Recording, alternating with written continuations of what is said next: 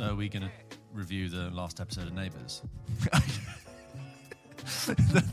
Well, I've been watching my James, whole we life. review content. Didn't Guy Pearce come on it? Guy Pearce, Yeah. Margot Robbie, Kylie Minogue, I love Jason that. Donovan. They all came It's back. got quite the alumni. Yeah, it's like a school. Everyone's sort of matriculated through and graduated on to other bigger things. I Some don't not. feel like Corrie and EastEnders have the same success rate. I think EastEnders has not a great history of people, but then Himesh Patel from who was in Yesterday, Yes, and Tenet. In like one scene. Well, no, he came in for like the sequence, the big plane sequence, which is great. Yeah, And then I was like, good on you. This is your one career's- shot where him, Arpats, and what's his face are like in the middle of a square, and the camera's just revolving around. John them David in Washington, IMAX. yeah. John David Washington. I'll never forget. I was a researcher in TV, and I had been assigned a guest who was on to promote Corrie, and I had to, in the space of 2 days, maybe, go through the storyline of Coronation Street. George, you have never ever gone through something that's so much. It's kind of like what the MCU is going to turn into. Like Yeah, when it something's is, existed actually, for so yeah. many years, so much has happened. Everyone's been pregnant. Characters- Everyone's cheated. Everyone's died and come back to life. There's been like money that's been stolen back and stolen back yeah. again. And like I've never been so scared to be like, I don't think I can do this. I can't break this down. I had a briefs are supposed to be like 2 pages long, unless they're really good. I had a brief that was like 5 pages, maybe 4, and I was like, I cannot condense this. What, 50 years of storylines and Forget about 50 years, like recent stuff and the no. number of characters. But anyway, it was just completely out of my depth.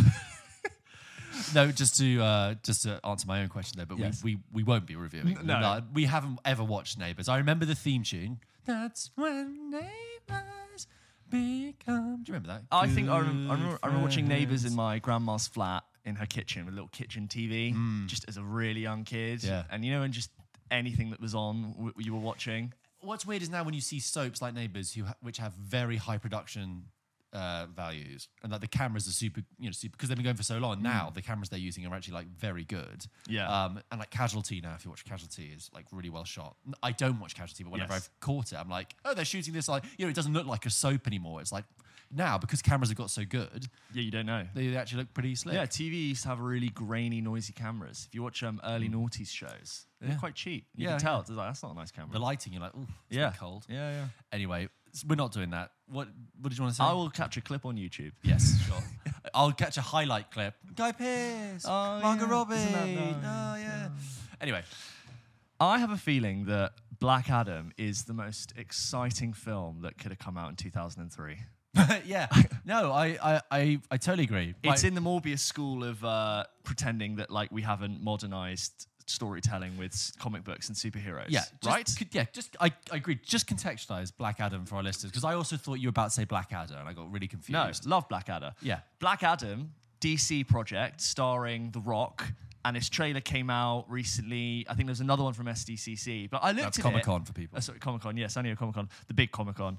And I looked at this trailer and I was just like, there is not a single element of this that says it's doing something original, different. Like, let's just remember there have been like 35 superhero films in the last however many years, depending on how you count them. 14, 15 years. Yeah. Like, that just did nothing for me. Yeah. And then I watched the Black Panther 2 trailer. Yes. And I thought, brilliant. Yeah, I totally agree. I know exactly, I know nothing of what that film's about. Yeah. But I'm so interested. The whole thing was just about emotions, exchanges, interactions between Brilliant people. Setting the tone. brilliant imagery. Yeah, I totally agree. So if you Black Adam is this superhero origin story with Really with the Rock. cheesy. I mean, you said 2003. I mean, I was gonna it's the same ballpark, but when I watched it, I was like, oh, I guess we're in 2008 again then. Where 2008. very blue and orange. Yes. Right? And very like two-tone film. There's serious talking, even though the setting is quite silly. Yeah. And then really incomprehensible action. And just like, the trailer's very like, I'm here to do this. Dun, dun, dun, dun. I was raised as a slave, but now I have power. Yeah. I get like there's not a single element of that where I go, oh, that could be. No. Or the action looks. I think it's like someone discovered an old file on the computer that was how they used to make trailers, an old Yeah. template. And they were like, oh, we haven't used this in a while. We could just do that, drop it in there. We can get it ready for Comic-Con. Yeah. Let's do that. And even The Rock. I'm not anti-Rock. No, I like The watched Rock. him in Jungle Cruise, and he was so charming. And I was like, Yes. yeah, it's a success to you, sir. You can carry a swashbuckling adventure. Yeah. could not get me to watch Black No. Adam. Because it looks like they've put him in this vehicle and it's sucked all the charm and personality and everything. And he could be any sort of big, bald, muscly man. I reckon they went, we've got a really average script, average concept. Look, I haven't seen it. It could be amazing. Yeah. Just preface it. It could be amazing. But I reckon we got a really average thing that we need to do. What if we got the biggest star in the world to be in it? Surely that will get bums on seats. But I don't think it will. Yeah, Black Adam trailer looked very kind of, two-tone, like I said. But I'm not saying I need it to be crammed full of humour. Because conversely, I also watched the Shazam 2 trailer and I was like, oh, God, stop with the crowbarred humour, please, for the love of God. Equally silly premise. So much. Right, lazy. It's just lazy on both fronts, right? I didn't enjoy that. A couple of other good trailers came out of San Diego Comic-Con, though, which by the time people are listening to this, San Diego Comic-Con would have been out for a while. So hopefully people have had a chance to see some of the trailers. I watched the Dungeons & Dragons trailer. You ever been a Dungeons? I didn't see this. You, No. Are you a D&D guy? I'm not a D&D guy. I've never no. D&D'd it. The most I know about D&D is all from Stranger Things. It sounds fun. Yeah. It sounds like a good time. I think if you and I were had time and went and started to do it, we would love it. Because I like long 200-hour RPGs that I play on PlayStation where I put oils on my blade to kill the right monster and I go on little side quests. So it's not like it's completely beyond the realm of me getting involved. And we also, like a touch of the theatrics, James. Yes. And I think that would be, in there with the storytelling. Oh yeah, you and I would just be. And look, what's this?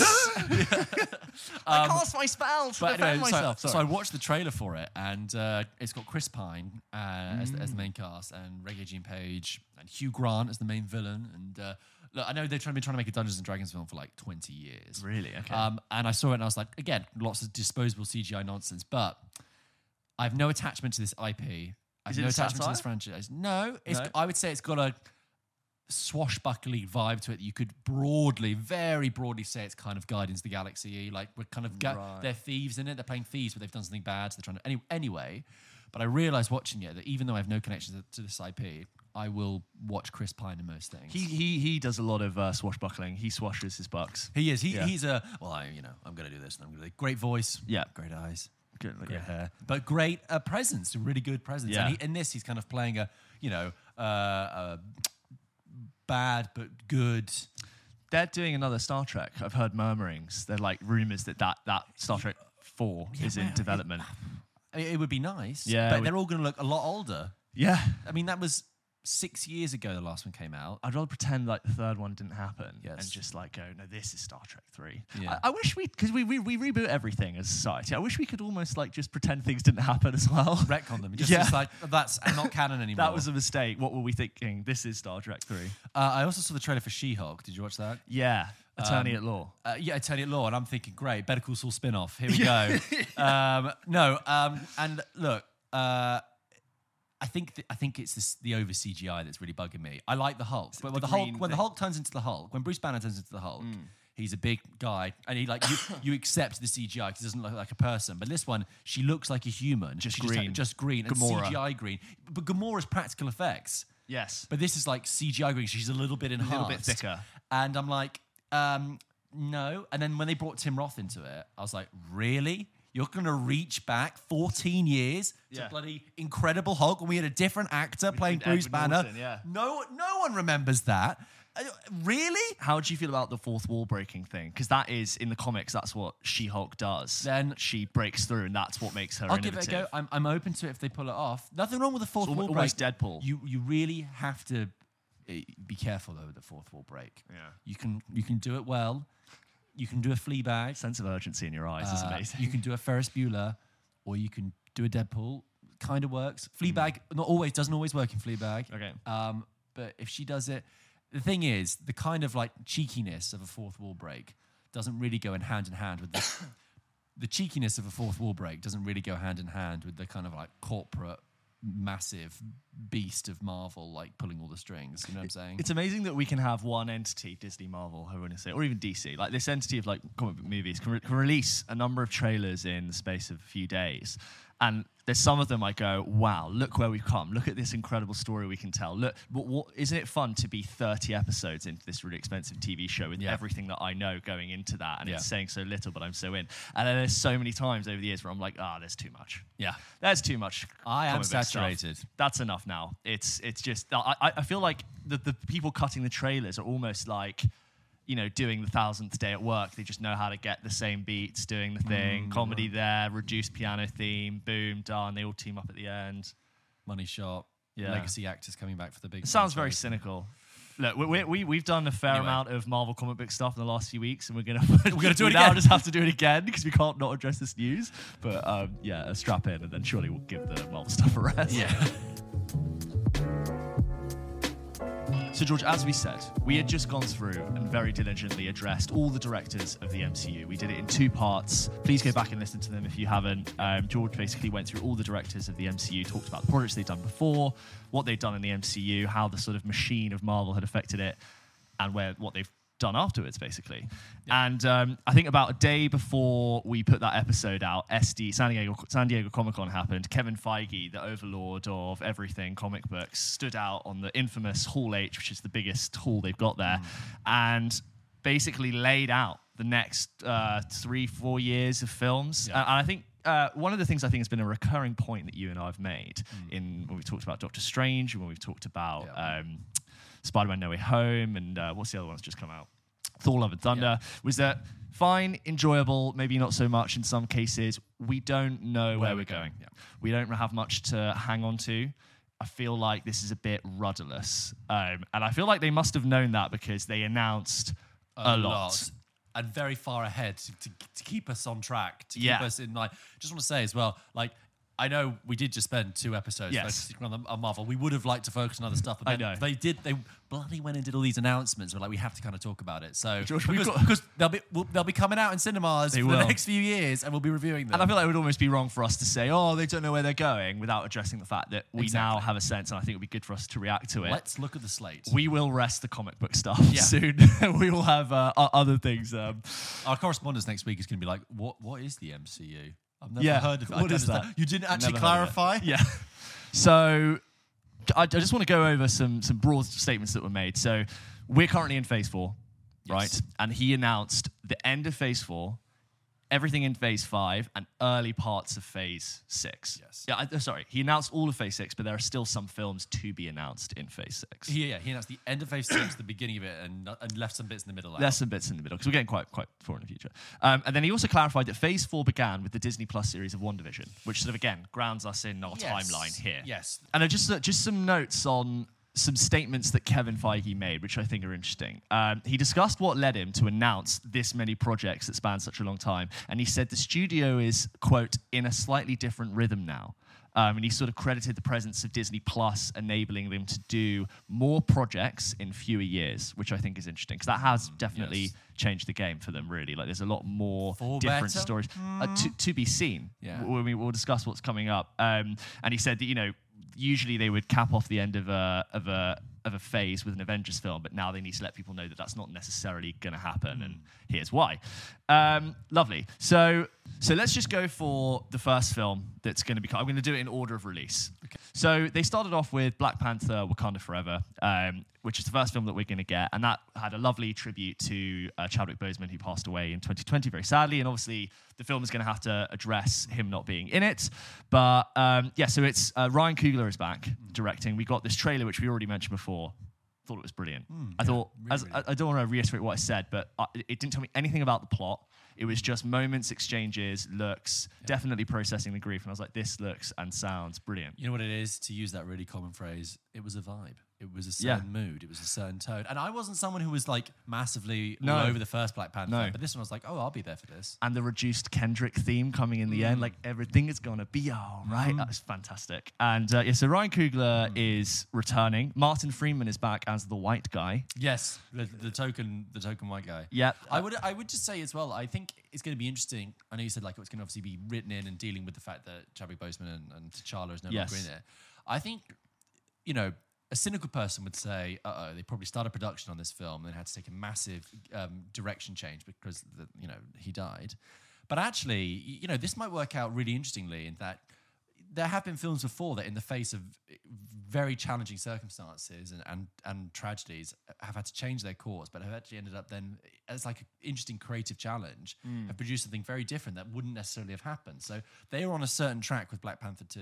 Yes. Chadwick Boseman sadly dies, and then they then have to completely rewrite it. And what you actually might get as an end result is something that might be even more innovative and more creative and more exciting. And the emotional beats that are happening on screen are very much more informed now by what we know. Like the death of Paul Walker for Fast and Furious 7 could have so easily gone really wrong. Yeah. But in a Fast and Furious film, that ending felt great. Never even seen the film, but I've seen the ending. I love you've seen the ending. Yeah, you get it. And that could so easily have not gone well, done well. But that's like one of the most played songs in the world. Yeah, that plays Charlie Puth. Charlie Puth. Michaela Cole's back. Angela Bassett. Letitia Wright as Shuri, who's very heavily rumored to be the new Black Panther in suit. Michaela Cole wasn't in the first one though, I don't think. Was she not? No, I don't think. I swear she was. No. No. And then you've got Dominique Thorne is going to be in as Ironheart. Yes, and there's a specific shot in the trailer where they're smacking a piece of iron in the shape of a heart, because Ironheart is going to be a series later. So we're going to be introduced to that character in that film, and it will just go on. But yeah, Black Panther Wakanda Forever. That is coming out in November 11th this year. Good stuff. Great. Now we're going to start with Phase 5. So that will mark the end of Phase 4. And this is going to begin in the 17th of February next year, so 2023. And the first one is going to be Ant-Man and the Wasp: Quantumania. Right. Peyton Reed is returning to direct after having done the first two, as we know. You've got Paul Rudd, Evangeline Lilly returning, Michael Douglas. And now here's where I get a bit confused. On the Google list of cast involved, I've got Jonathan Majors as Kang, because I think we're going to start getting him back. Right. Sam L. Jackson, Jim Carrey, Bill Murray. Did I miss something about who's in? Firstly, Jim Carrey's a lie. Said he was retired. We had to process his entire career on this show. Yeah. And then Bill Murray. Why not? Yeah.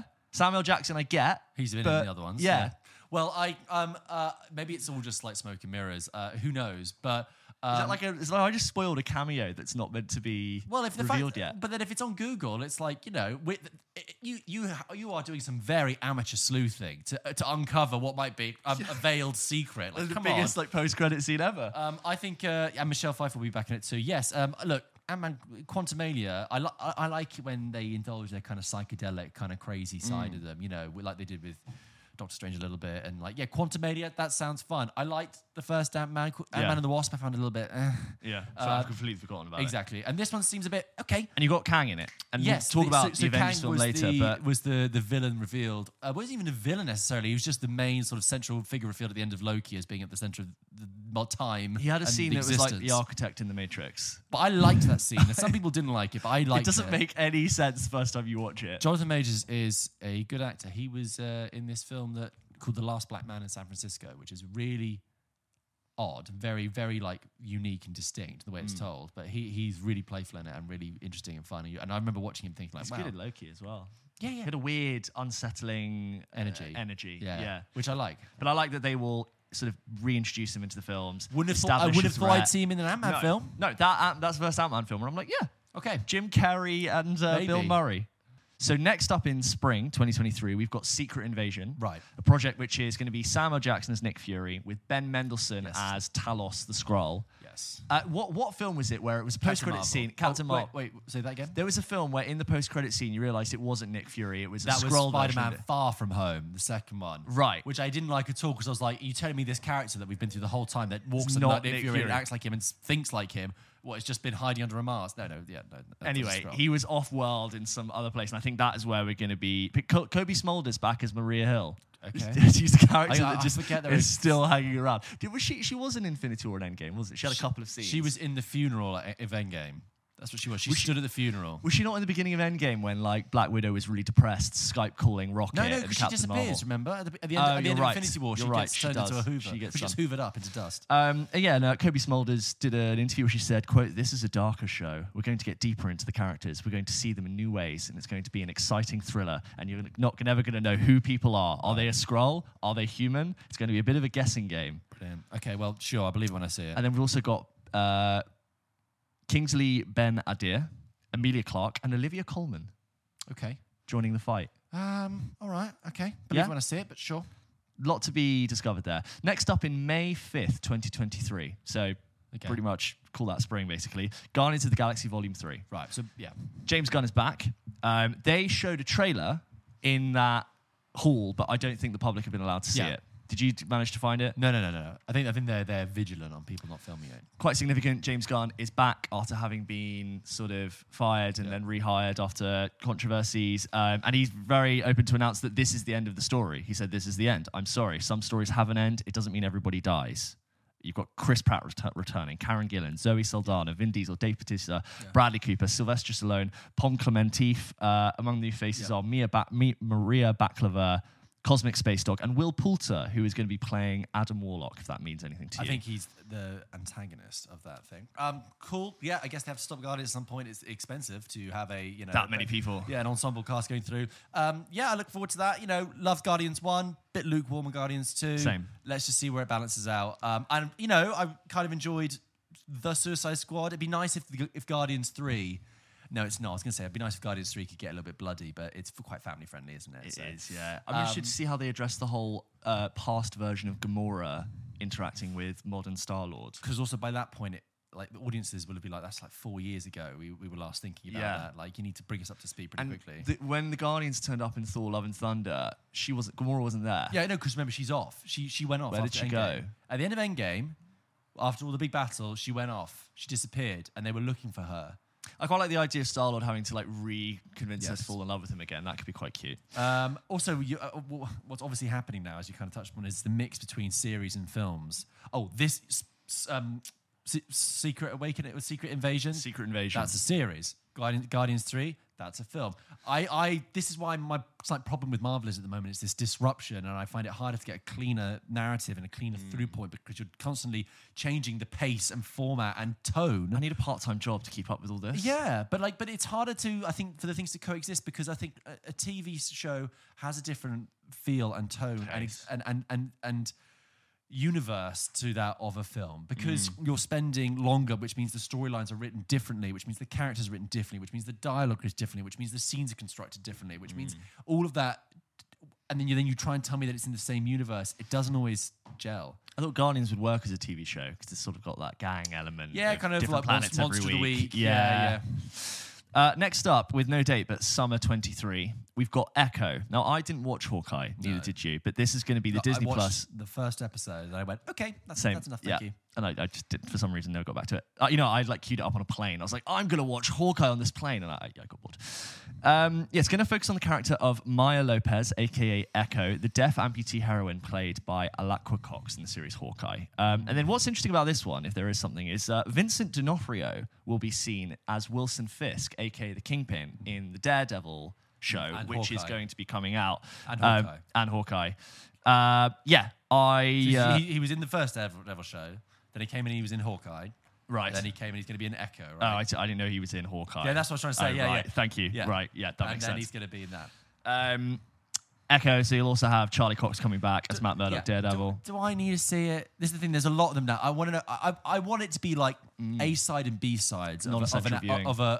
You know when you used to get a vinyl, A side and B side. Yeah. The films are all A tracks. You have to listen to all those, and all the TV shows are like B sides. They're there for you to enjoy, but they're not essential. They're the side quests of the whole thing. Well, like WandaVision, I know you needed a bit of context for Doctor Strange 2, but a lot of that is not, you don't need that to continue your story. It's a wonderful, beautiful, experimental piece of television.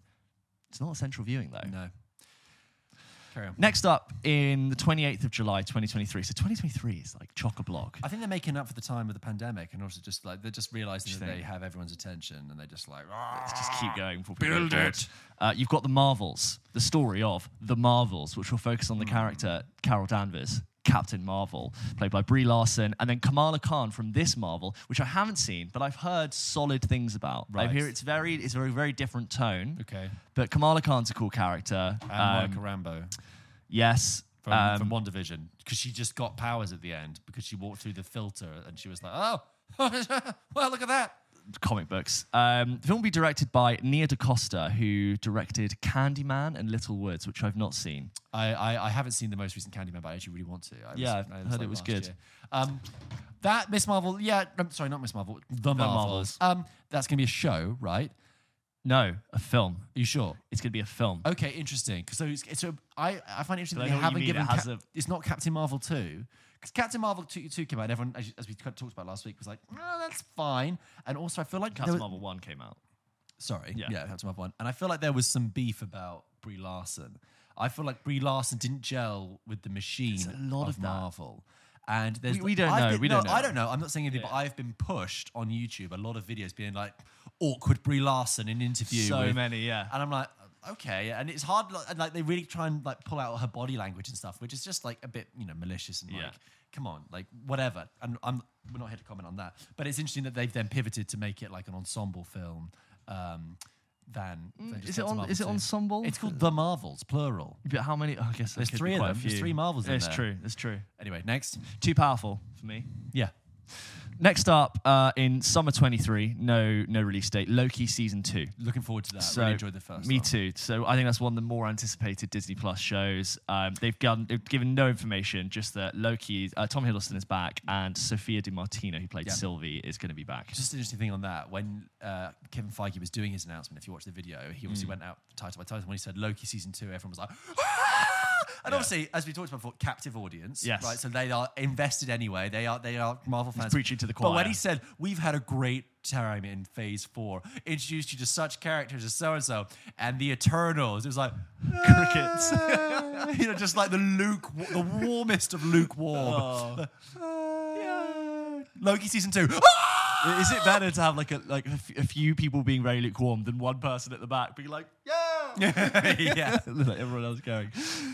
They've literally given no information, but I'm kind of happy to know very little of that going in.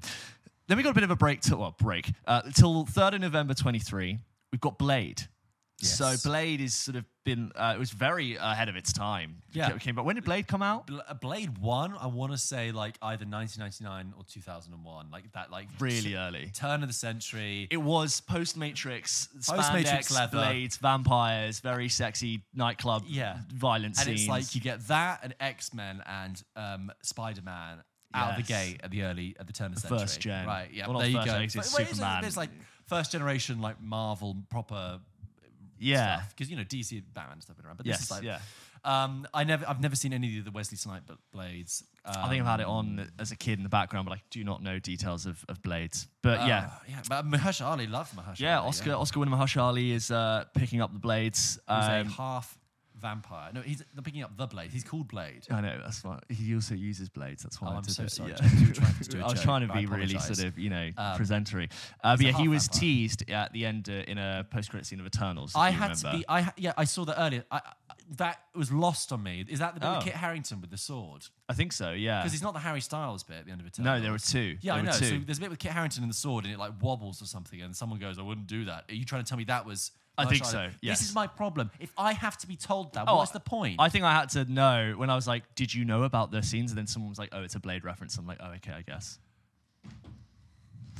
That is Blade, which is going to be directed by Bassam Tariq, who most recently directed Mogul Mowgli, Ghosts of Sugarland, These Birds Walk. I've not seen any of them. I have seen Mogul Mowgli, which is an interesting film with Riz Ahmed, which came out almost basically the exact same time as Sound of Metal. And then coming in fall 23, circling back on Black Panther, the Ironheart series. Right. So whatever character we're introduced to in Black Panther 2, Wakanda Forever, Ironheart will come out from that. The series is about Riri Williams, a 15-year-old tech wizard who creates her own armor suit and becomes Ironheart. Right. She's seen as the heir to Tony Stark in the MCU. Interesting. Williams will be played by Dominique Thorne. But Thorne will make her debut character in Black Panther.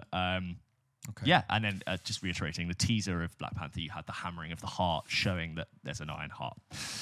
This was an interesting one, which I thought was quite cool. We're still in Phase 5 here, right? We are still in Phase 5. Crikey. We've got Agatha, Coven of Chaos, coming winter 23/24, so probably over Christmas into New Year's. Yeah. Look, I love Catherine Hahn.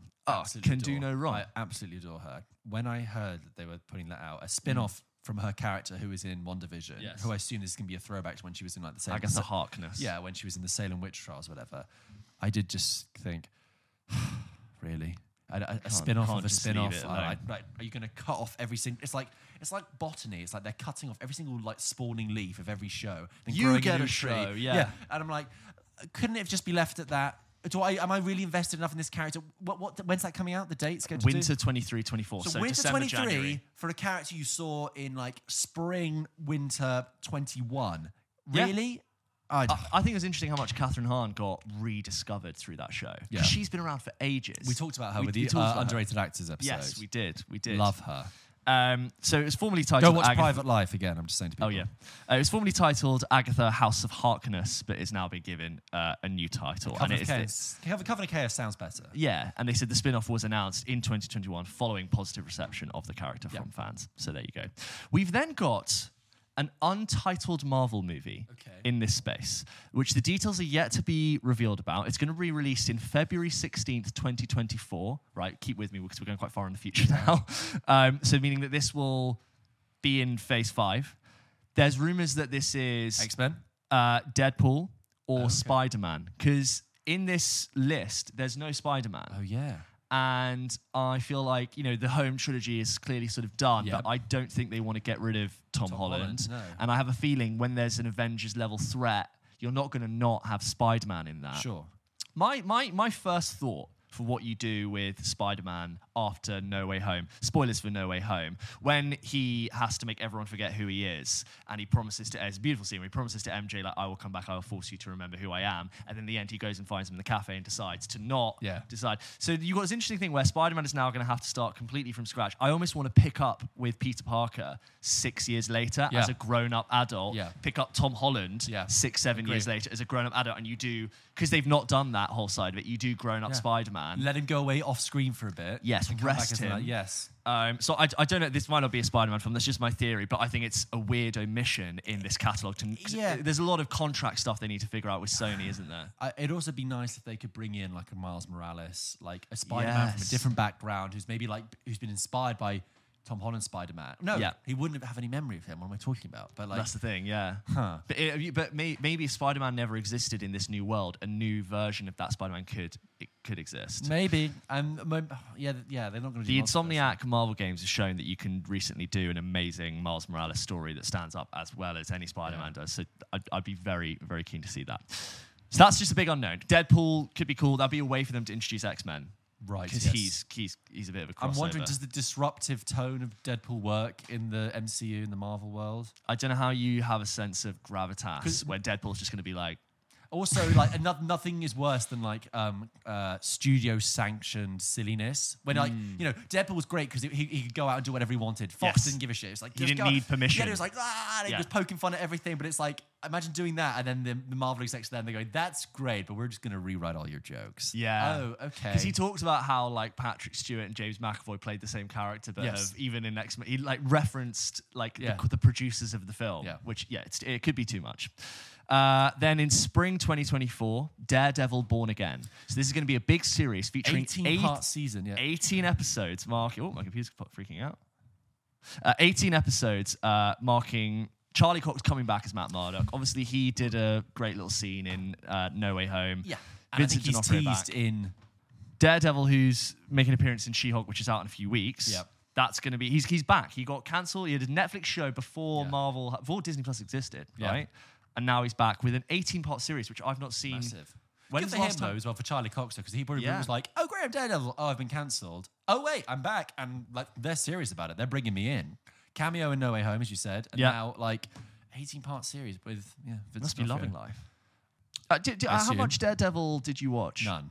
I've not seen any. I've not even seen the Ben Affleck one. Oh, the Ben. Oh, what do I think of the? I don't know what I think. I don't think people think of it highly. You had Colin Farrell, who was Bullseye, who would throw knives, and then you'd get it, and you'd go Bullseye, because he had a bullseye on his forehead. Wow. They really didn't know what they were doing with superhero films. 20 years ago, did they? No, they really didn't. Next up, after Daredevil, in May 3rd of 2024, still with me. Is this still Phase 5? This is still Phase 5. Are you sure? Yes, because yes. We've got Captain America, New World Order. Right. And that's now who, isn't it?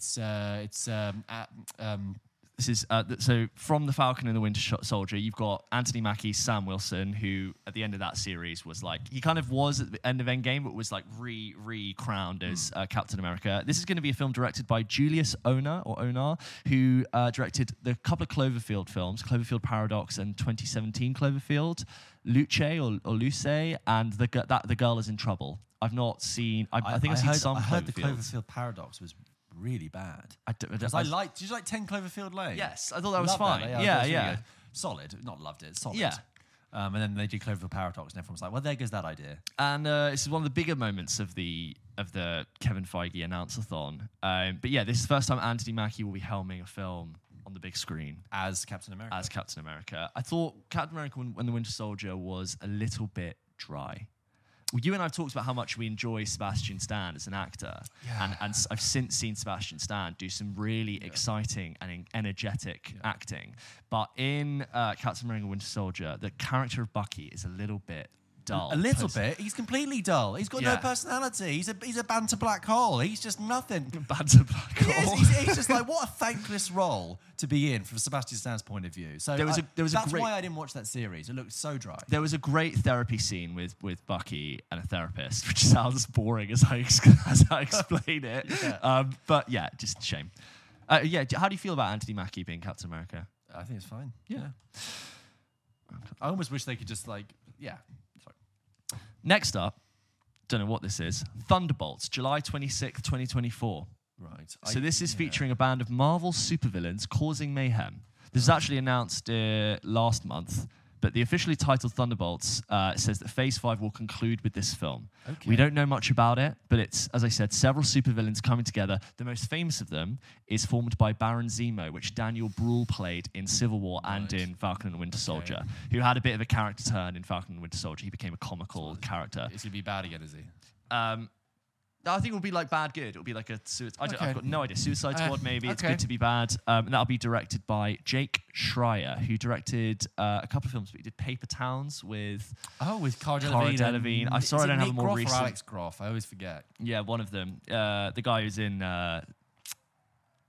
Well, which one was in Hereditary? Hereditary. Which one? I think it was Alex Groff was in Hereditary. I think it was Nick Groff was in... Oh, I don't know. Anyway. One of the Groffs. So that's Phase 5. Packed phase. God, I mean, exhausted. I mean, that's... And what date did we go up to so there? that Thunderbolts takes us up to July 26th, 2024. Crikey, okay. So you say that, actually... 2 years. That's not 2 years is not that far away. That's a lot of films. But that's a lot of content to get through in that time. Basically every 2 to 4 months, we've got a Marvel thing or a TV show. My God. That's a lot. The press circus of Marvel must just never end. It's just like they are always promoting the next one. Yeah. Okay. Then into Phase 6, where we don't know much. Well, this was also the big thing at Comic-Con, where typically they would announce one phase at a time, right? Yeah. And this is what we were saying earlier about clearly to keep people on the hook, because they were like, we want to stay involved, stay online. They said we're going to give you Phase 6 as well, right? Summer Phase 6. It's like when Apple's like, we're going to show you one more thing. The new Apple Watch. So the first film of Phase 6 will be Fantastic Four, which is going to be released on the 8th of November, 2024. Right. This was sort of unexpected, but also a little bit expected because no one knows where Fantastic Four is. But spoilers for Doctor Strange and the Multiverse of Madness, we saw an iteration of John Krasinski as Mr. Fantastic. Which had been like a fan favourite online for ages, right? Yes. I think even you and I talked about it before. I mean, everyone knows that Marvel had the rights to Fantastic Four, so everyone's been talking about it. I think it'd be great if... I don't want to see their origin story. I don't need to see them going into a reactor, right? Yeah. I think it'd be nice if it's like a bit... Not like The Incredibles, but like they're on the run. And they're under secret identity, a bit like witness protection. Yeah, they're living under witness protection, and then they're slowly being hunted. And I'd like the idea of that balance between there being a normal family, but then they also have these powers and maybe. Well, this whole thing with Kang and multiverses and tears through time, they could, and Reed Richards is the scientist who does all that kind of stuff. They could burst through any scene and kind of be there. But yeah, exactly what you said. Kevin Feige explained that the Fantastic Four film will be a story we've never seen before. Quote, a lot of people know this origin story. A lot of people know the basics. How do we take that and bring something that they've never seen before? And just to reiterate, we've seen 2 iterations of Fantastic Four on film. We've got the original ones with Johan Griffin and Jessica Alba and Jamie. Is it No, sorry, that was another one. And Chris Evans. And Michael Chiklis from The Shield. Yes. Right? And then you got Fan Four Stick, which is meant to I've never seen, but I know you told me about it. It's meant to be awful. Right? Absolutely awful. It's like huge production problems on that. Reshoots. First 20, 30 minutes is like normal film, and then it just completely falls apart. Yeah. Second half especially. The only good thing to come out of Fan Four Stick was that Jamie Bell met Kate Mara and they got married. Oh, I didn't know that. Yeah. Oh, that literally is the only good thing. Yeah. Next. They get divorced then. And that is all. I mean, look, Phase 6 is fairly spotty, but what they did announce, he basically had this big black screen and then 2 A's, Avengers logos threw up. So we're going to get Avengers 5 and 6. The first one is going to be, following Fantastic Four, will be Avengers: The Kang Dynasty on the 2nd of May, 2025. Okay, so we're going a year ahead now. And then, only 6 months later, we're going to get Avengers: Secret Wars on the 7th of November, 2025. They're doing it in the same year. Same year. Because remember, Infinity War and Endgame, we had a year apart. I wouldn't be surprised if that changes. I would be surprised if Secret Wars gets slipped into the next year. Yeah. You don't think they want to keep the iron hot and just go like, we're still here, see it? Keep the iron hot. They've just pumping us full of content for 15 years. They've been slow roasting us. Yeah. But again, because of the balance sheets, we've budgeted it for this now, so we can't push it into next quarter. That is mad. That it's going to be 2 in 1 year. We have no clues on plot at all, I assume. But obviously, Kang Dynasty. So Kang will be the big villain there. But interesting that it's not finishing with Kang. Well, I would say Dynasty, by the way. You say Dynasty. Dynasty. I would say Dynasty. Dynasty sounds a bit trashy, like that show Dynasty. Remember? Dynasty Warriors. Dynasty. I don't know. Okay. Anyway, Kang Dynasty, and then you have Secret Wars. I wonder how, because look, an Avengers project for Marvel at this stage represents a $2 to $3 billion payout, doesn't it? It's a $500 million cost, give or take, and you print money. But I wonder how you are going to create a sense of threat and scale that is going to feel big enough to justify its existence, but different enough from what we had before. Because Thanos wanting to erase 50% of everyone in the entire universe is about as big as it gets.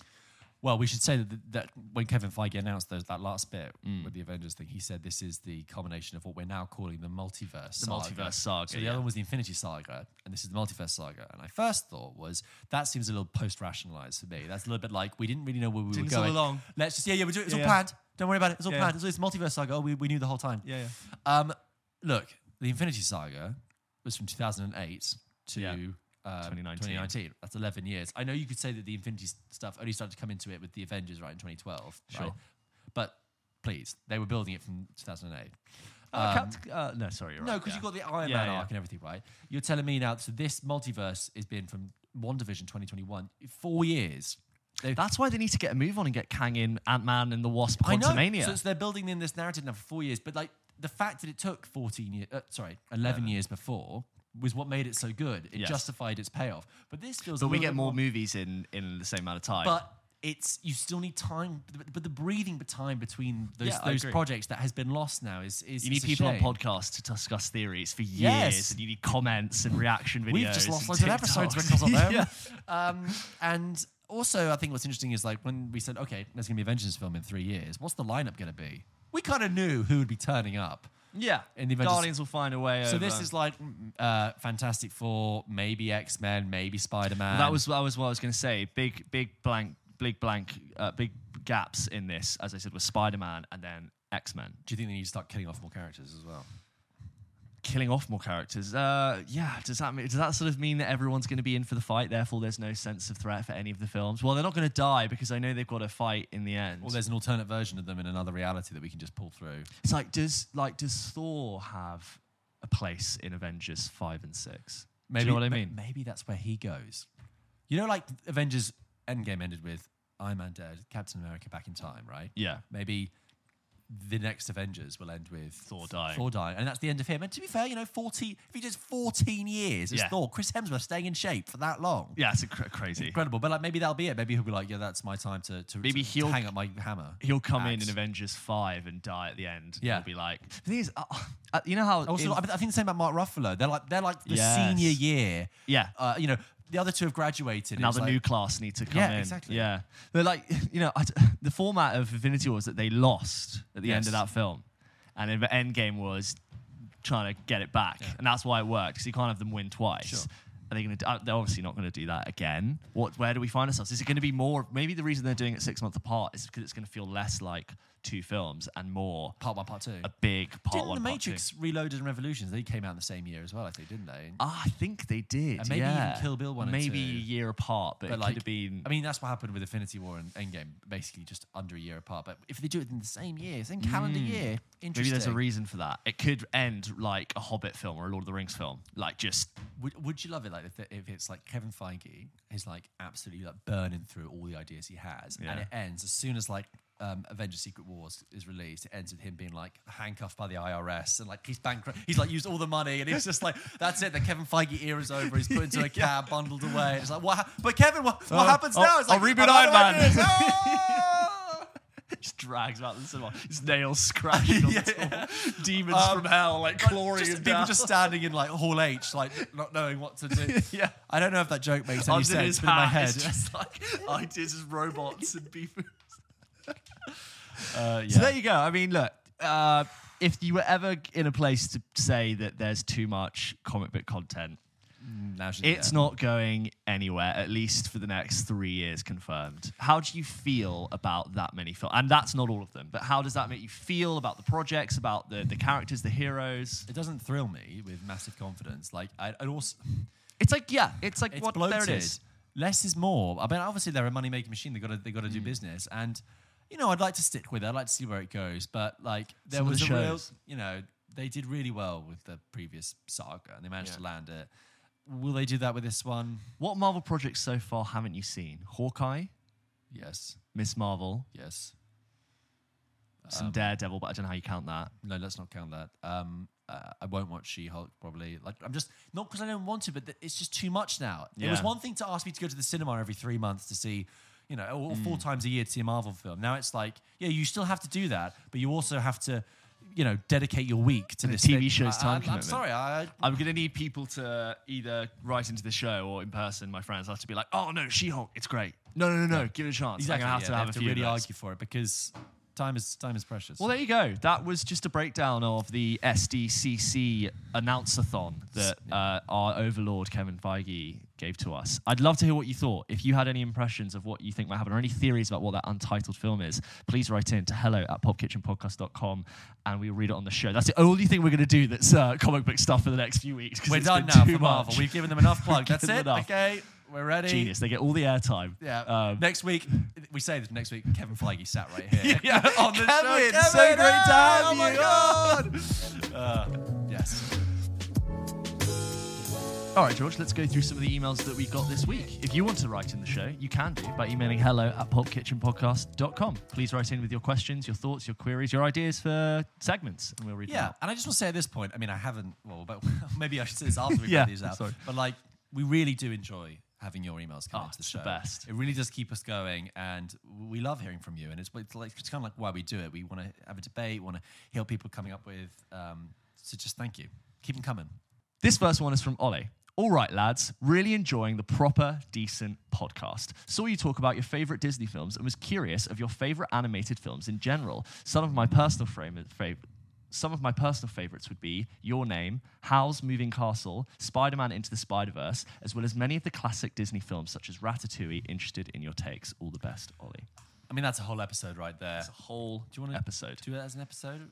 No, let's just continue that. Let's have a discussion about it now. Well, hard to know, but I know that I'd like to come out with a lot more grown-up answers, like not really thought about it. Bashir, which I haven't seen, or Persepolis, but Into the Spider-Verse, so love good. It. That's getting a sequel as well, rightly so. I mean, Pixar also love, of course. Ratatouille. What's your favourite Pixar? I really film? like Incredibles 1.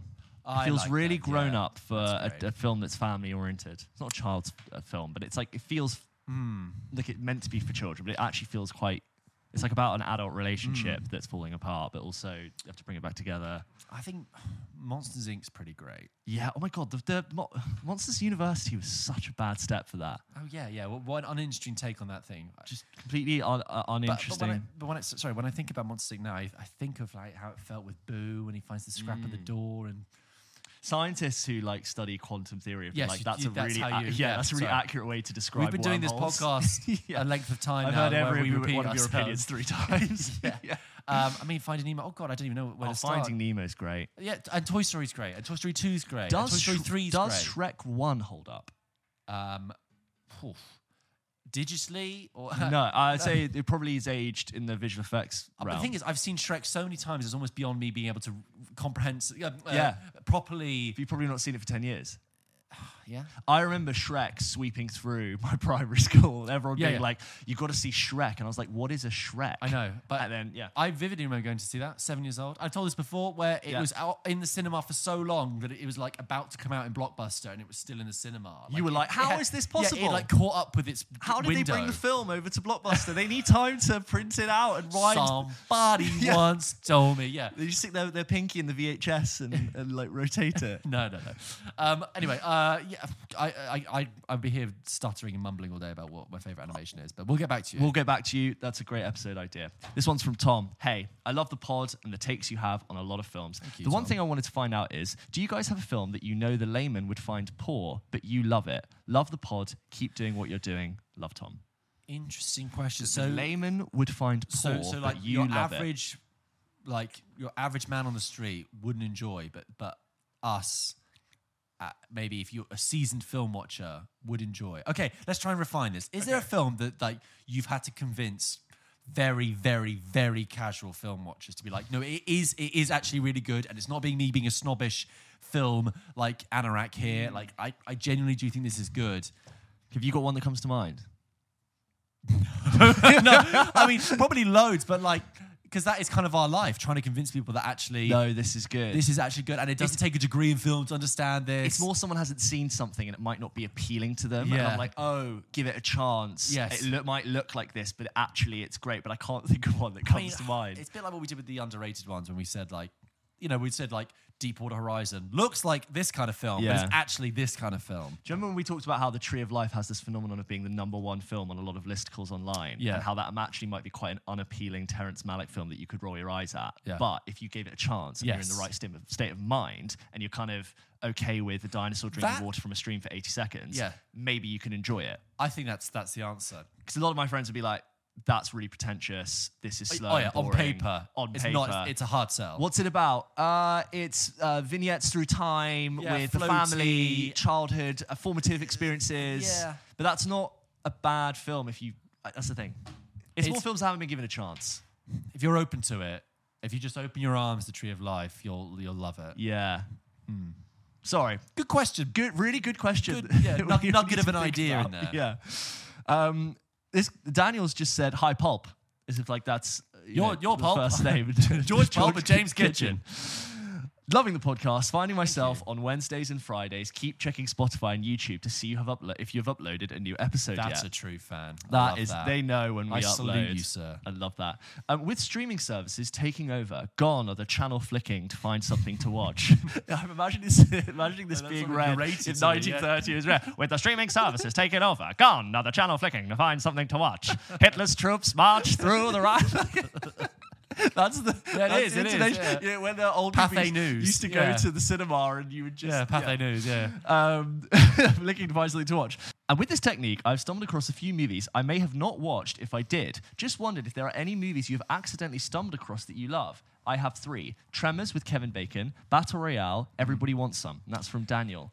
That is a really interesting question. I do think I see what you mean. That idea of like flicking through, because we've lost that. We have lost that. The only equivalent is flicking through the carousel on Netflix and seeing the preview and going, "Oh, maybe I'll give that." A go. But it's not the same as catching a film halfway through and sticking with it. Catching the second half of it. I can't remember ever doing that, because I also think that if I flicked through and I saw a bit of a film that I thought this looks interesting, I would stop. Look at look up in the TV guide what it is, and then try and watch it from the beginning, because I don't know watching things halfway through. But I think on a similar vein, the cousin of that idea, is like basically what random film have you just seen? Like, Yeah. do you ever have that when you're like, I've seen like a really random film? And I think I've got one or two answers for that. There's a film I watched called, what's it called? Miracle Mile, right? Okay. No, I don't expect it. I read an article on it. I read a DVD re-release article on it in like Empire, like 5 years ago maybe, or maybe it was even Sight and Sound. I can't remember. And I remember thinking, huh? What? That sounds crazy. And then I added it to my watch list in Letterboxd, forgot all about it. One time I'm on Netflix and I'm sitting, what do I watch tonight? And I'm going through my watch list and I find this film Miracle Man. I'm like, what's that? And I Google it and it says, it's on Netflix. I was like, really? This is a random film. And I put it on just to contextualize why this film is random. Yeah. It doesn't really have anyone famous in it. It's got Goose from Top Gun. Right. It's made in the 80s, right? Yeah. Maybe 2 years after Top Gun. And Anthony Edwards is in Los Angeles, right? And it's really, really high concept, weird film, right? Yeah. And quite low budget. He is in Los Angeles. He's on his own. I think he's in like a band, and he's playing in a band and like a brass band, and he like strikes a friendship with this woman who's like watching him, right? And Yeah. they have this chemistry, and they like hang out together, and they have really, really good fun. And they agree to meet later at this diner, right? Okay. And he goes away. This is so strange. He goes away and goes back to his apartment. He decides to sleep a little bit before meeting her that evening, right? Stay with me. Okay, stay with me. I'm with you. Outside the building, someone smoking a cigarette drops the cigarette. A pigeon swoops down, picks up the cigarette, takes it to its nest, where it starts a fire, where the fire spreads and sets off the Final Destination. sets off the the electrics next to the telephone pole and just disconnect. It creates a power cut in the building, right? And obviously, because it's the 80s, his alarm cuts out, whatever, boom. So he wakes up like 6 hours later. He wakes up like near midnight, and he's missed the whole day, right? He sees the clock. He's like, oh, no. So he like races across down to this diner, right? Yeah. I can't. This is such a weird film, and he's there, and it's like all neon-y, and you've got these like just weird typesetting. It's like the dead hour at this diner. Yeah. And he's got this girl's number, and there's a guy I think in the phone booth. Oh no, forget that. There's a phone booth outside, and he's waiting to like call her or something. But the phone rings in the phone booth, and he answers it because he thinks it's her. I think he's made the call in the phone. Anyway, stay with me, please. Stay with me. Okay. He answers it, and it's like a young guy, a young soldier, being like, "Dad, it's all kicking off. It's coming, man. They're coming. The missiles, they're coming." And he's basically saying, "You've got to get undercover now. The missiles are coming. We haven't got enough time." And then Anthony Edwards is like, what do you mean? And then the soldier realizes he's misplaced the call. He's placed the call to the wrong thing. He's called a fucking telephone booth. And he's like, oh no. So Anthony Edwards has just heard that the missiles have launched, right? Yeah. World War III is about to happen. And it's like, oh, what do I do? And then he decides to go and find the woman, right? Find the woman. He sort of knows where she lives. And then there's this like, it all takes place over one night. Stay with me. I'm with you. And he like commandeers a vehicle. There's weird bits like this, and like he's got to try and get to the apartment. So he meets her. He's trying to convince her. There's a bunch of old people in it. There's a bit where like there's a. This is like you describing a dream. I know. That's what it feels like. And all the meantime, I'm watching it like okay. And then there's a bit of the petrol station where someone gets set on fire with petrol. There's police shoot people, and then there's a car goes through a shop window, and all the while it's like slowly getting lighter and lighter, and you're getting closer and closer to morning. You're realizing you're getting closer and closer to these fucking missiles coming, right? And apologies for swearing. And you're like, where is this going? And then in the last act, in the third act, it just gets so crazy with the imminent dread and threat of these missiles about to hit that like I'm like carnage, like looting, like just crazy stuff, mania, complete mania. Anyway, and then it goes on and kind of ends eventually, right. But it is filmed with such confidence and a belief in what it wants to do. I like that. It's filmed with confidence. Yeah, and such a weirdly specific film that I have to say, especially in that third act when people are going crazy, you do get this like oddly palpable sense of like, oh my God, what would you do if you knew it was coming? And people would just be freaking out. It does unlock something. There's actually this really good tracking shot where he's like, basically this riot kicks off because people are going mad. and he's like crawling under these. It's a traffic jam of cars. He's like crawling under the cars, and you get this cam shot. You've got like people falling down dead next to him. You see people scuffing, fighting, bottles smashing, and I'm like, huh? And that's not even the end of the film. Anyway, so now cut to the present. That is a film that I've never heard anyone talk about. No, never heard of it. I've never seen mentioned anywhere else ever again. I don't even think it's on Netflix anymore. And sometimes I will just think, that was a random film I watched. Yeah. That was a really random film. You saw it through. I saw it, and I've got... what can I do with that film now? It's in my head. Nothing. It's like the end of Titanic when Jack only exists in the mind of Rose. It's Right. like, because he died on the ship and he had no family, like, and everyone else from Titanic is dead. Sure. Like, one day you will be on your deathbed and that film will only exist with you. And you were like, it exists only in my memory now. And you'll have to pass it on to your great-grandchildren in the way you have for me. Yeah. It's bonkers. It's not bad. If people do get a chance to see it, watch it for just I'm sure a lot of people are sold. Just how weird, and I hope I haven't given away too much, but just how weirdly specific and niche and bizarre and just odd the whole thing is. I don't think the director made another film, okay? Sorry. Anyway, to answer that is probably the most random thing, equivalent maybe to flicking through a channel. Jesus Christ. I usually find the process of flicking through the carousel of Netflix fairly unrewarding. Yes. And it usually, like, the typical thing is there's everything here, but nothing I fancy watching. There is one film which I did end up watching, which I'm just going to check the title of because I can't remember. So I was flicking through Netflix once, and I came across this film called Observe and Report with Seth Rogen. Yeah. It is a 2009 Seth Rogen film Yeah. that is sort of pre him being famous, but also, like, as he's properly coming up. Yeah. And I remember seeing this film on Netflix and being like, Seth Rogen, Observe Report? Yeah. I've never heard of it. Plays a mall. He plays a mall cop, but like very weird incel-y cop. And I remember being like, this is just a Seth Rogen film that I've not heard of, not seen. And it's like, it wasn't that, at the time, it wasn't that old. And I was like, oh, what, Seth Rogen film? Watched it. It's not funny. I didn't laugh, but it is just this slow film that I would never have, it had that phenomenon of it was on, therefore I watched it. Yeah. I was confronted with it, and I was like, Seth Rogen's funny.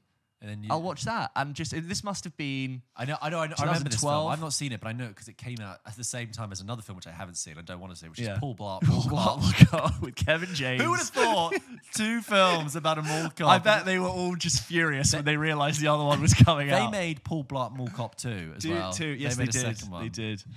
Anyway, there anyone you go, can vouch for... Yeah, ish. It's a fairly mixed reaction to the Netflix carousel. I think overall, it's not great. This one is for... Oscar writes in to hello@popkitchenpodcast.com. He says, hello, guys. Hope all is well. At the beginning of your... Things are well. Thank you, Oscar. I hope things are well with you too. Yeah, it's fine. It's been good. At the beginning of your most recent episode, George was praising Copenhagen and Denmark. Being half Danish and visiting my grandparents in Copenhagen this summer, I couldn't help but have a smile on my face. I was wondering what you have seen and think of Danish cinema. I like the film wave of Dogma 95 and directors like Thomas Vinterberg and Lars von Trier. I was also wondering if you have watched Thomas Vinterberg's Another Round with Mads Mikkelsen. I've heard it's great. A personal favourite of mine. I've been loving the podcast for a while now. Keep up the great work, from Oscar. Thank you, Oscar. This is a current theme where people are like, do you love the cinema of that one country you went to for 3 days? Well, funny enough, I don't know a lot of Danish cinema, but I have seen one Lars von Trier film and I have seen one Thomas Vinterberg film. Yes. I haven't seen Another Round. Like you, I've heard it's I've heard it's brilliant. So I really need to catch up. The Lars von Trier film I've seen is Melancholia. Have you seen that? I've seen bits of it. Right, because that came out in the same year as The Tree of Life, and it was like the other cosmic mad thing. The premise of Melancholia, a bit funny actually, talking on the back of Miracle Mile about like imminent, total, existential destruction, right? Yeah. In that, Melancholia is... the story, it's all set at a wedding. It begins with the wedding. Kirsten Dunst is getting married to Kiefer Sutherland, right? And Charlotte Gainsbourg, I think, is her sister. And Charlotte Gainsbourg's in a lot of Lars von Trier films. Yes, yeah, they clearly like. And the premise is basically there's a collision. Earth is on a collision course with a meteor, I think it is, or maybe it's even another planet, or like it's on a collision course with something, and it's like the backdrop to this like very doomed. Domestic drama that's happening on Earth, and at first they're like, "Oh, it might not happen. It might, it's just sort of it's like an omen in the sky." And meanwhile, Kirsten Dunst is having this wedding and this marriage, and it's just not going right. Oh, and Alexander Skarsgård is in it. It's the first time I saw him, and she's great. Not Stellan. No, Alexander. And Kirsten Dunst is fantastic in it, and she sort of slips into this very sort of catatonic depression. And the second half of the film is really more about Charlotte Gainsbourg. And I like the fact that Kiefer Sutherland is just a supporting character in it, just quite a famous actor, just being used in a way. But I remember, but I remember really getting that sense of dread and really being engaged with it. And it's dark and it's strange. And you get these, a bit like in the Tree of Life, you cut to these massive CGI shots of planets smashing into each other. And then you cut to domestic level, drama. Very interesting. Worth watching. Fantastic poster where Kirsten Dunst is it's a bit like that pre-Raphaelite painting, Ophelia in the pond, with the water, right? Yeah. Wonderful. So that's quite cool. And then I haven't seen another round, but I saw Thomas Vinterberg's other film called The Hunt. Have you ever seen that with Mads Mikkelsen? No, I've also heard that's great. Really good. So The Hunt is about this sort of Danish town, quiet, polite, nice town, where Mads Mikkelsen is a teacher, and he gets mistakenly accused for, I can't remember if it's either just being a paedophile or if it's actually for molesting a young girl at his school. And you get this really claustrophobic, cringing, awful, uncomfortable witch hunt against this very good, very innocent man. And it all takes place at Christmas, and there's a scene where he walks into the church and the community is, and he's innocent, but it's and there's a reason why the child mistakenly attributed something bad happening to him. Something else very different happens with the child that you can understand, in the child's mind has accidentally placed it with him, because the child is 4, I want to say. And it's really well done, very uncomfortable. And I actually, just hearing myself describe it, I think I need to go and watch another round now, because The Hunt was really something. You've just mentioning Lars von Trier, you've completely reminded me of the 2 Lars von Trier films I've seen. I've seen a bit of Melancholia. I've seen Nymphomaniacs Volume 1 and 2. Wow, really? Which are an experience. Yeah. And then even more further is Antichrist yeah. with Willem Dafoe and also Charlotte Gainsbourg.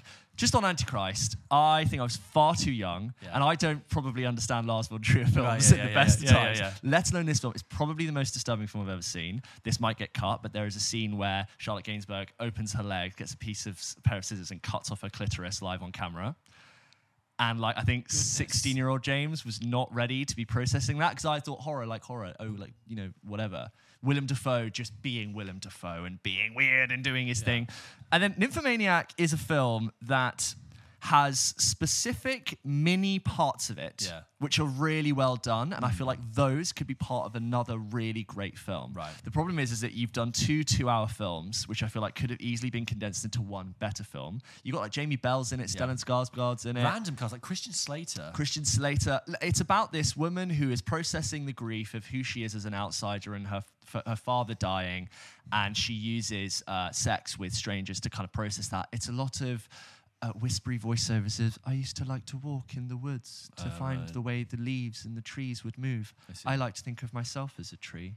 And then in the end, there's a tree that she finds, and I'm really not doing this justice. And if someone was to tell me you really just didn't get it, I'd be like, probably, and maybe I just didn't get it.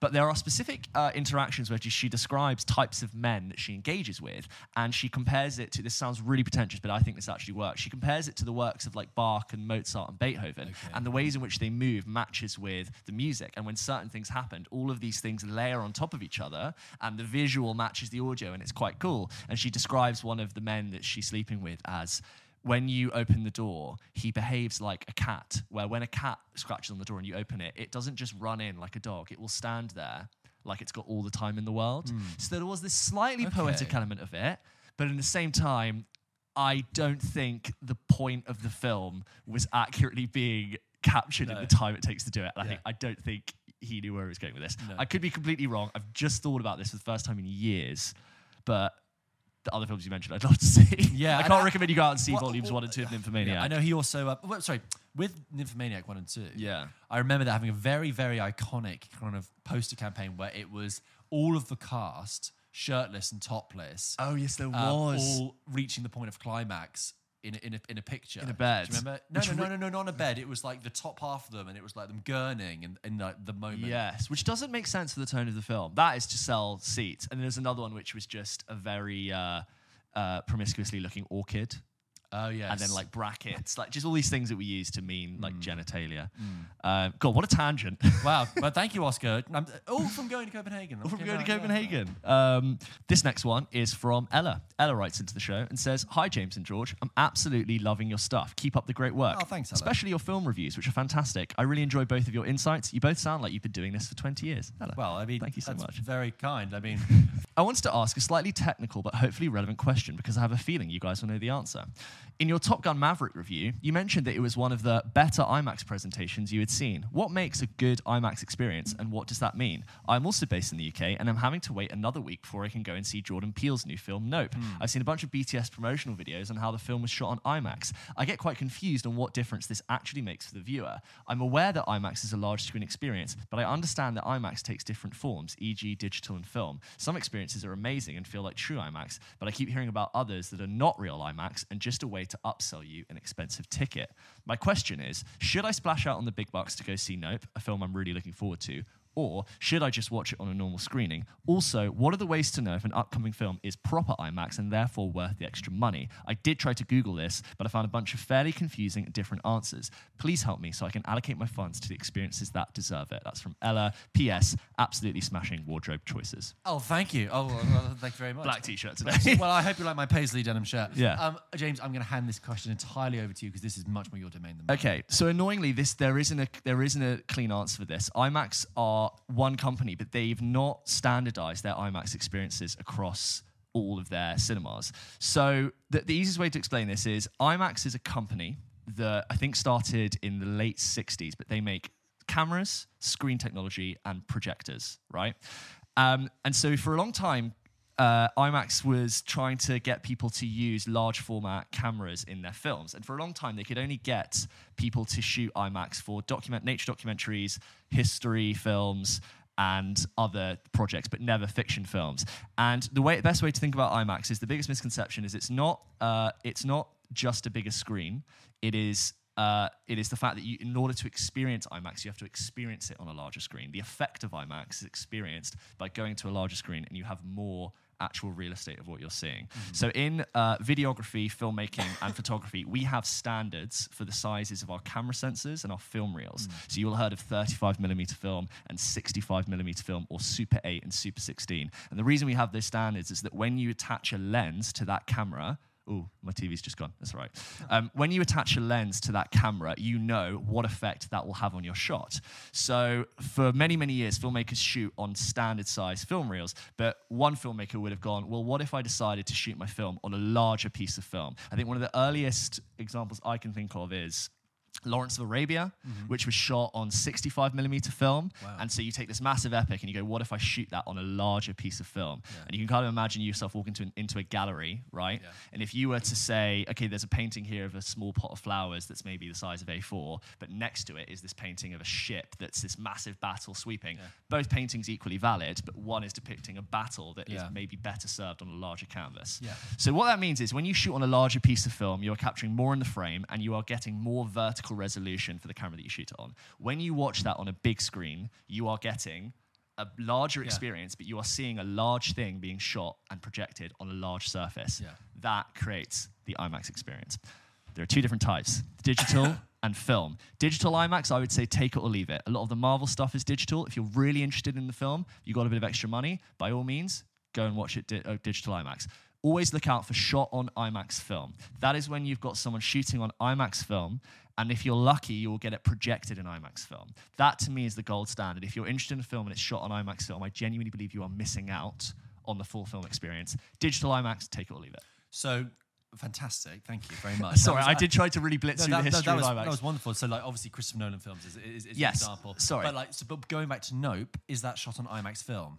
Nope, as far as I'm aware, has been shot on IMAX film. It is also, the DOP for that is Hoyt van Hoytma, who's done all of Nolan's films. So he is like the go-to IMAX cinematographer who's done Tenet, Interstellar, Dunkirk, which have all been some of the most amazing IMAX presentations out there. Yeah, so sorry, they were all documentaries and nature historical films until, as we've mentioned on the show, Christopher Nolan in 2008's The Dark Knight did his opening sequence in a bunch of exteriors in IMAX, which was rare because IMAX cameras are huge. They are so big and so unruly that you cannot shoot dialogue with them because they're so loud and the fans spin so much that you actually can't hear what people are saying, so you have to redub your audio. And it's not practical if you were shooting a scene between me and you to have these two massive IMAX cameras here. That would actually affect your blocking, and it's just not practical to do that. Plus, it's expensive. But The Dark Knight comes out, becomes the success that it is, and from that you get Star Trek being shot with sequences on IMAX, Transformers, and from that like a load of Marvel projects, and it just became this proof of concept for what it meant to see something on a large screen experience. And that has kind of been, and every one of Nolan's films has kind of been a proof of concept for that. It is really confusing because I cannot believe you've been able just to reel that off just like that. Just like off the top of your head. I know, I know, because this is what's really annoying, because people ask me about IMAX stuff. There's an IMAX cinema near me which says IMAX on it, and it's a licensed IMAX cinema, but it's not true IMAX. It's good for digital IMAX, but it doesn't have IMAX film. That is, okay. So it's not the real experience. Okay. And I've been like at the pub being like, this is what it really is. So to answer the email from... If you're really interested in, this is from Ella. So to answer Ella's question, does she fork out and go to see it at the... If you're interested in it, proper IMAX? Yes, this should be IMAX film experience. I also saw that IMAX featurette. Looks great. But digital IMAX, most of the Marvel stuff, unless you really are like thinking this would be better on the big screen experience, save your money. Just one thing to add, when you talked about like them being massive and the fans are very noisy. Yes. I remember watching a thing recently with Ewan McGregor where he said that the technology that George Lucas was dealing with in Attack of the Clones was so new that the processors, whatever, were these machines that they had to deal with it for the green screens were so loud and so like big and industrious, like in this little tent, that they realized afterwards. No, the hum that came from them was the same pitch or frequency as the human voice.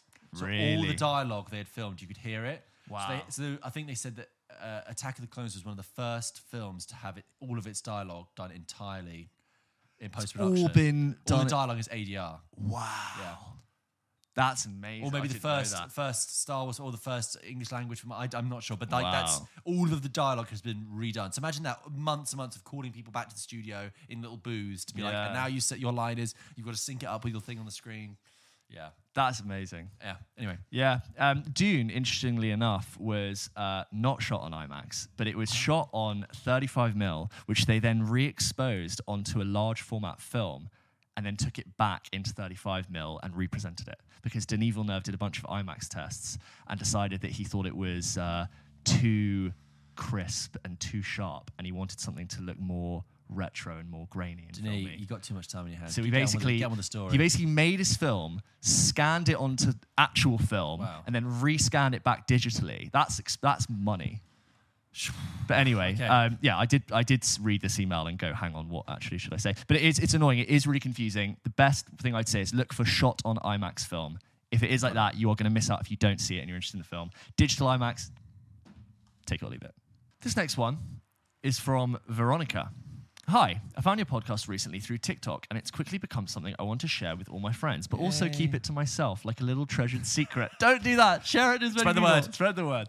I was wondering what your thoughts were on the separating the art from the artist debate, and whether or not you ever feel cautious of praising or recommending films that were passed through the hands of problematic people such as Woody Allen, Roman Polanski, or Quentin Tarantino.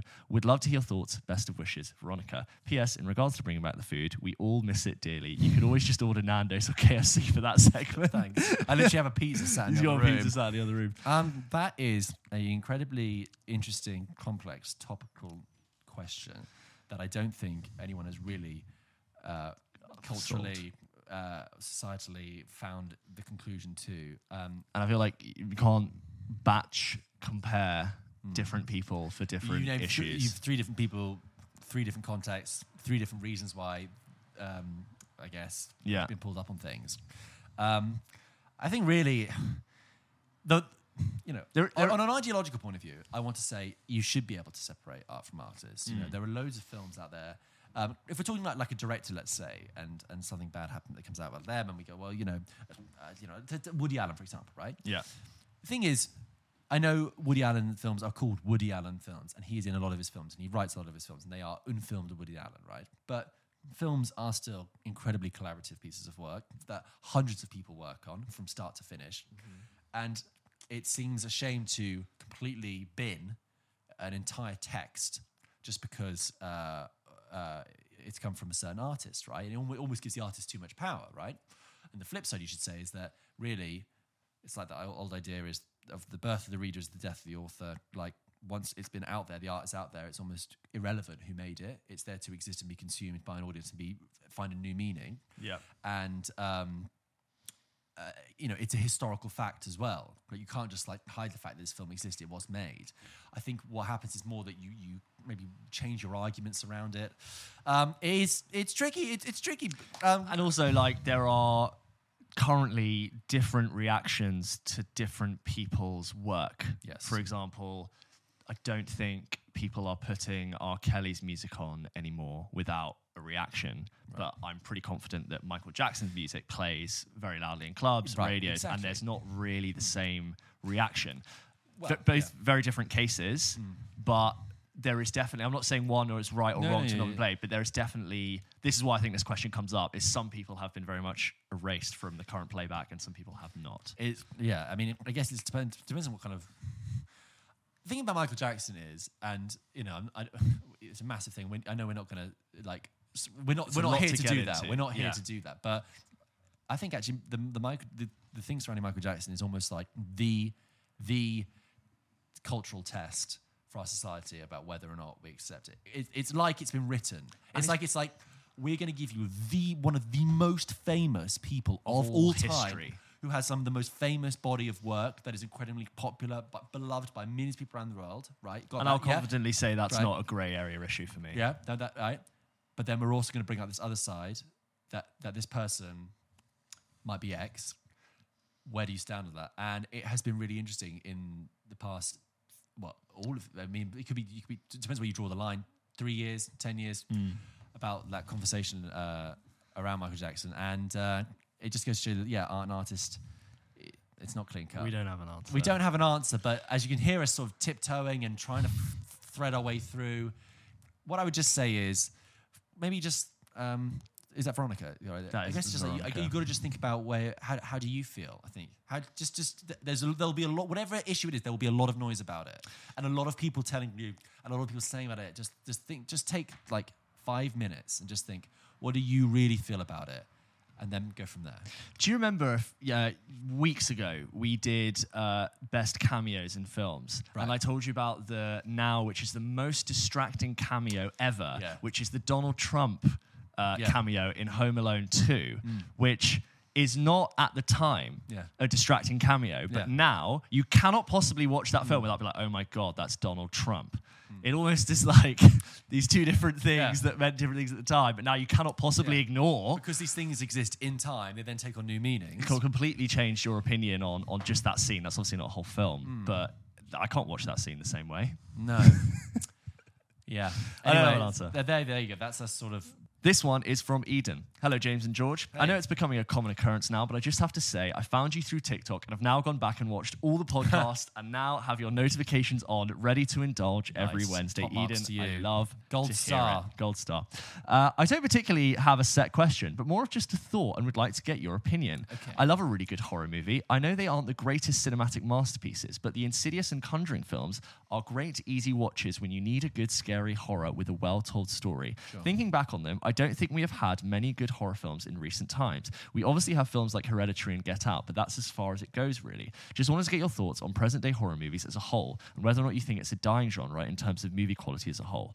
Keep up the great work, guys. Eden. Look, we can keep this answer quite short, which is that go and watch Men.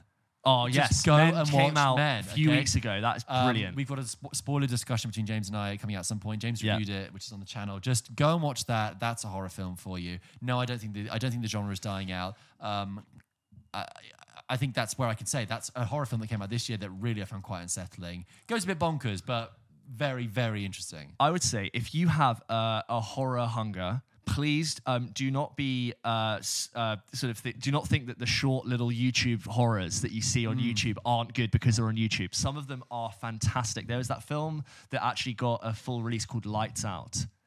Did you see that?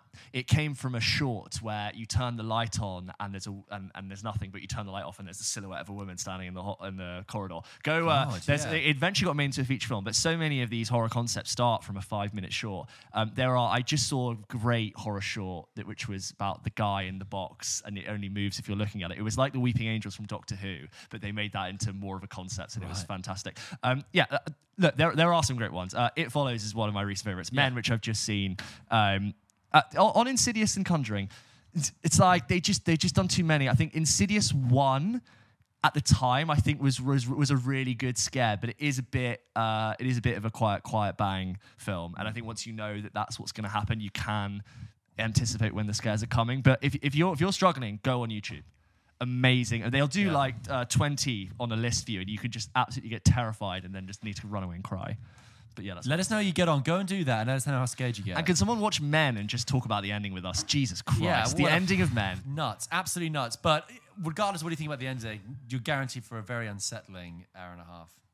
Thank you very much for writing into the show. Don't forget, if you want to have your email read on the show, you can do so by writing hello@popkitchenpodcast.com. Writing to hello@popkitchenpodcast.com.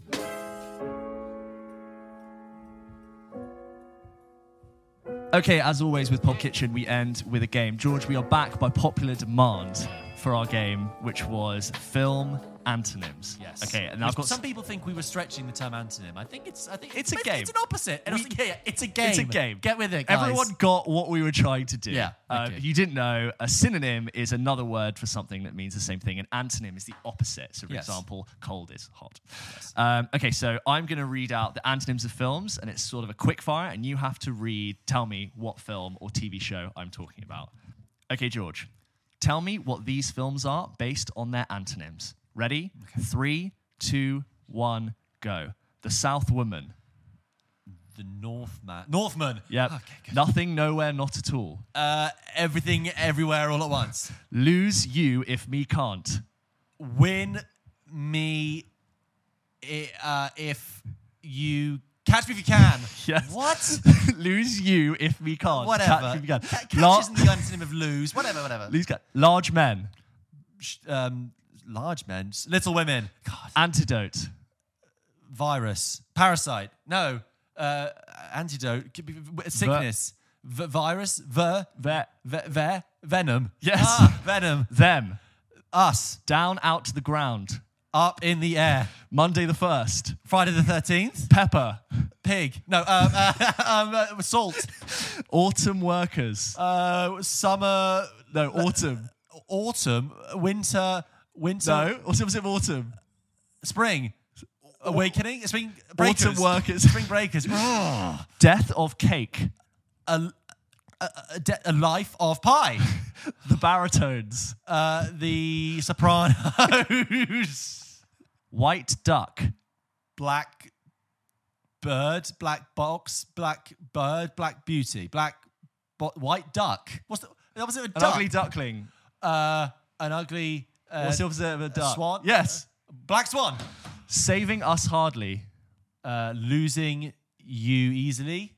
What is that? Saving Us Hardly. Killing Them Softly. Human.